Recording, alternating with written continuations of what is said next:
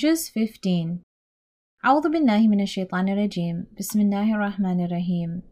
I begin in the name of Allah, compassionate to all, merciful to each. Assalamu alaikum, and welcome to the 15th episode in this podcast series titled Journeying Our Eyes Through the Qur'an, exploring 30 juz in 30 days.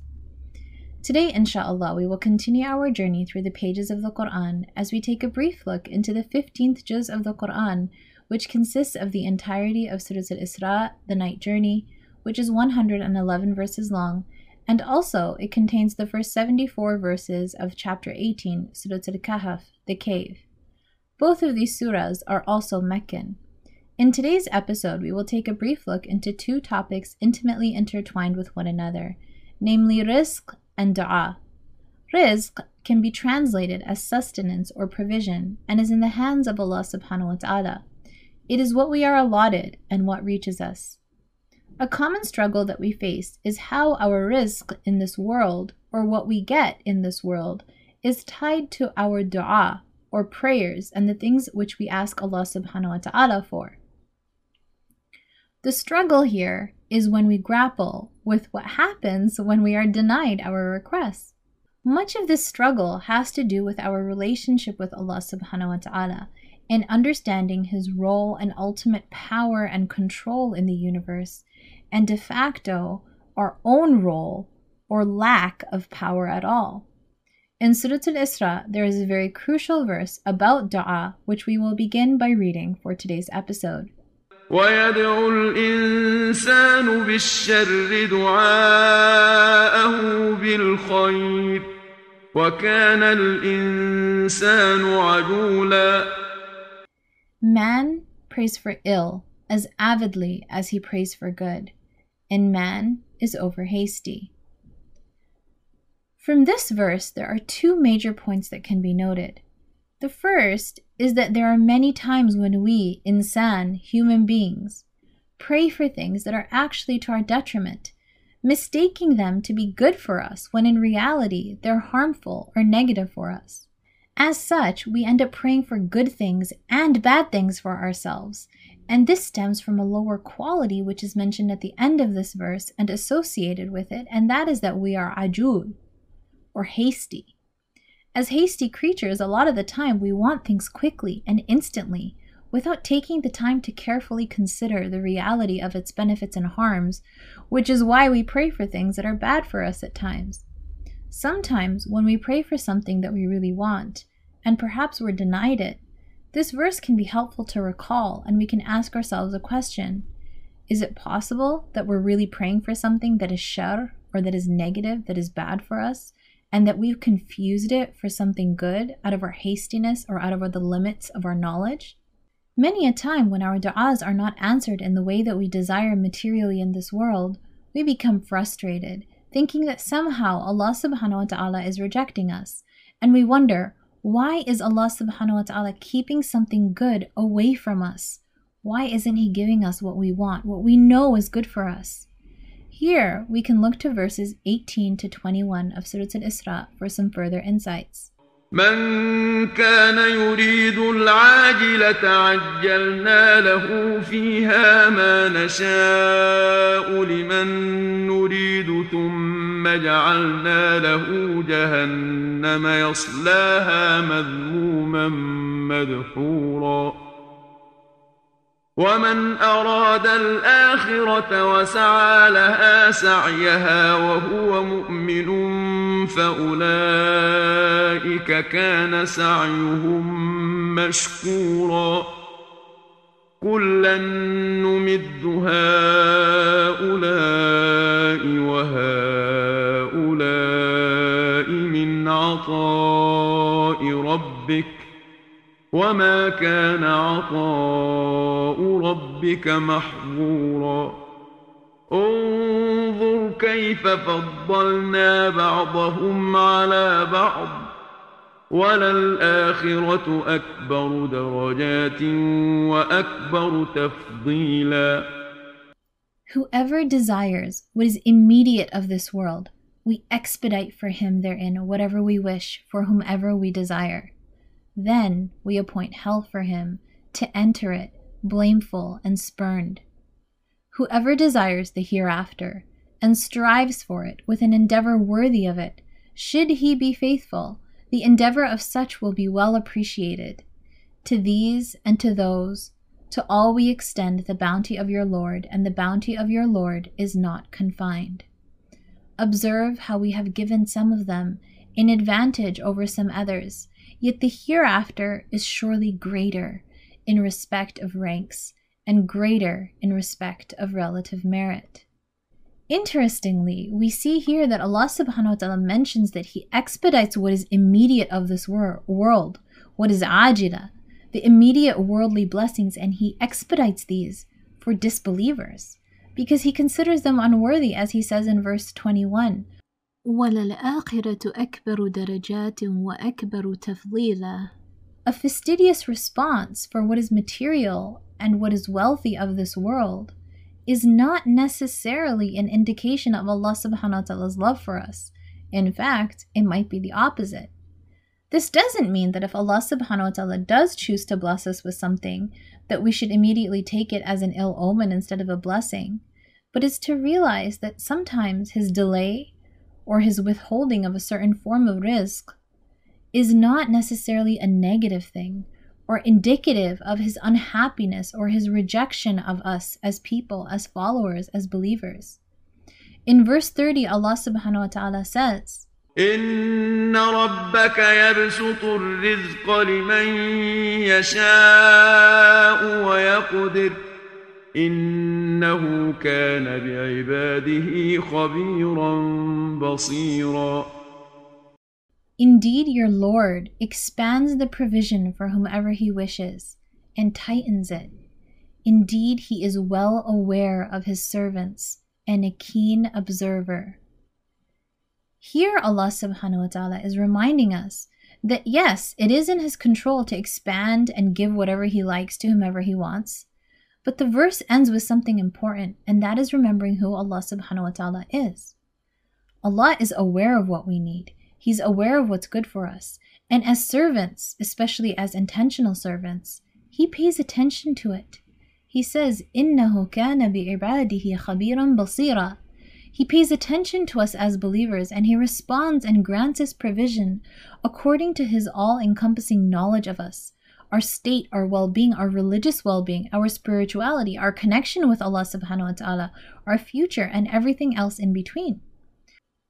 When we realize that everything is from Him, that everything is in His control, we start to focus less on the things that are out of our control. We have a level of tawakkul, reliance on Allah subhanahu wa ta'ala, and we can have a level of tafweed, which means to entrust our affairs to Allah subhanahu wa ta'ala. And that's what's required here. We also realize that our possessions are not our own possessions, but that rizq is given to us and granted to us from Allah subhanahu wa ta'ala, who everything belongs to. He grants it to us through various means that He puts at our disposal. This idea makes it easier for us to give, to be less attached to this world, and to give even when it comes to things like charity. And since today we're remembering Imam Hassan alayhi salam, we can see how his recognition of rizq being a blessing from Allah subhanahu wa ta'ala and belonging to Allah subhanahu wa ta'ala is what allowed him to give an incredible amount in charity.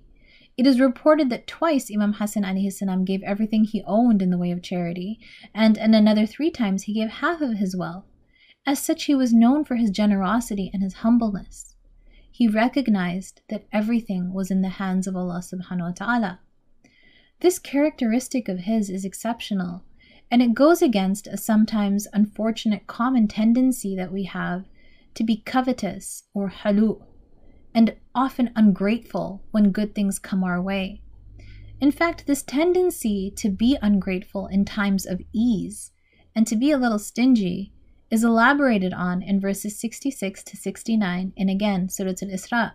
ربكم الذي يزجي لكم الفلك في البحر لتبتغوا من فضله إنه كان بكم رحيما وإذا مسكم الضر في البحر ضل من تدعون إلا إياه فلما نجاكم إلى البر أعرضتم وكان الإنسان كفورا أفأمنتم أن يخسف بكم جانب البر أو يرسل عليكم حاصبا ثم لا تجدوا لكم وكيلا أم أمنتم أن يعيدكم فيه تارة أخرى فيرسل عليكم قاصفا من الريح فيغرقكم بما كفرتم ثم لا تجدوا لكم علينا به تبيعا. Your Lord is He who drives for you the ships in the sea, so that you may seek of His bounty. Indeed, He is most merciful to you. When distress befalls you at sea, those whom you invoke besides Him are forsaken. But when He delivers you to land, you are disregardful of Him. Man is very ungrateful. Do you feel secure that He will not make the coastlands swallow you, or He will not unleash upon you a rain of stones? Then you will not find any defender for yourselves. Do you feel secure that He will not send you back into it another time and unleash against you a shattering gale and drown you because of your unfaith? Then you will not find for yourselves any redresser against us. And again in verse 83, this concept is repeated again. وَإِذَا أَنْعَمْنَا عَلَى الْإِنسَانِ أَعْرَضَ وَنَأَىٰ بِجَانِبِهِ وَإِذَا مَسَّهُ الشَّرُّ كَانَ يَئُوسًا.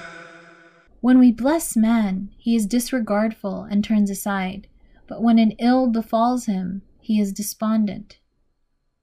Here we see Allah subhanahu wa ta'ala describing a tendency of human beings who have not paid much consistent attention to their spiritual purification.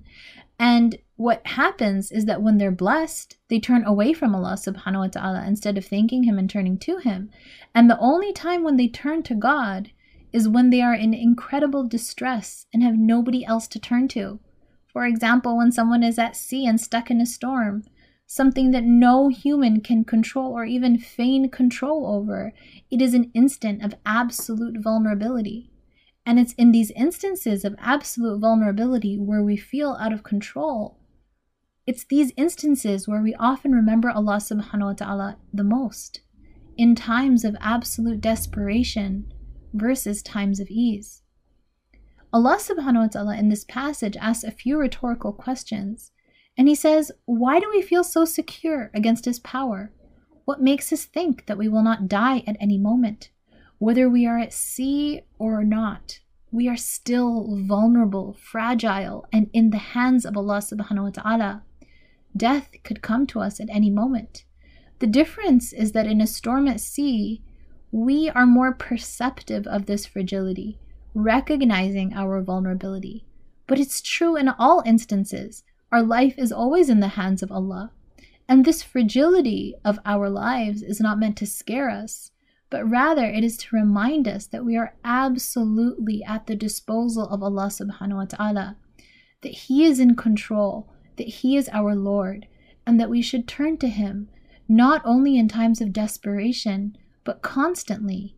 We should be consistently hopeful and thankful, unlike the tendency that we seem to have, which is to only turn to Him when we feel like we need it. When do our most personal, heart-wrenching du'as take place? Is it when we feel as though we have enough of this world and we feel truly content? Or is it when we want something of this world so badly that we turn to Him in the process?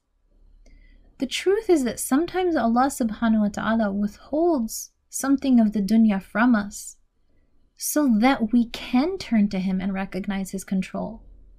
Other times, it's because He knows that whatever transient, temporary pleasure we're after is not good for us and our long-term well-being or relationship with Allah subhanahu wa ta'ala.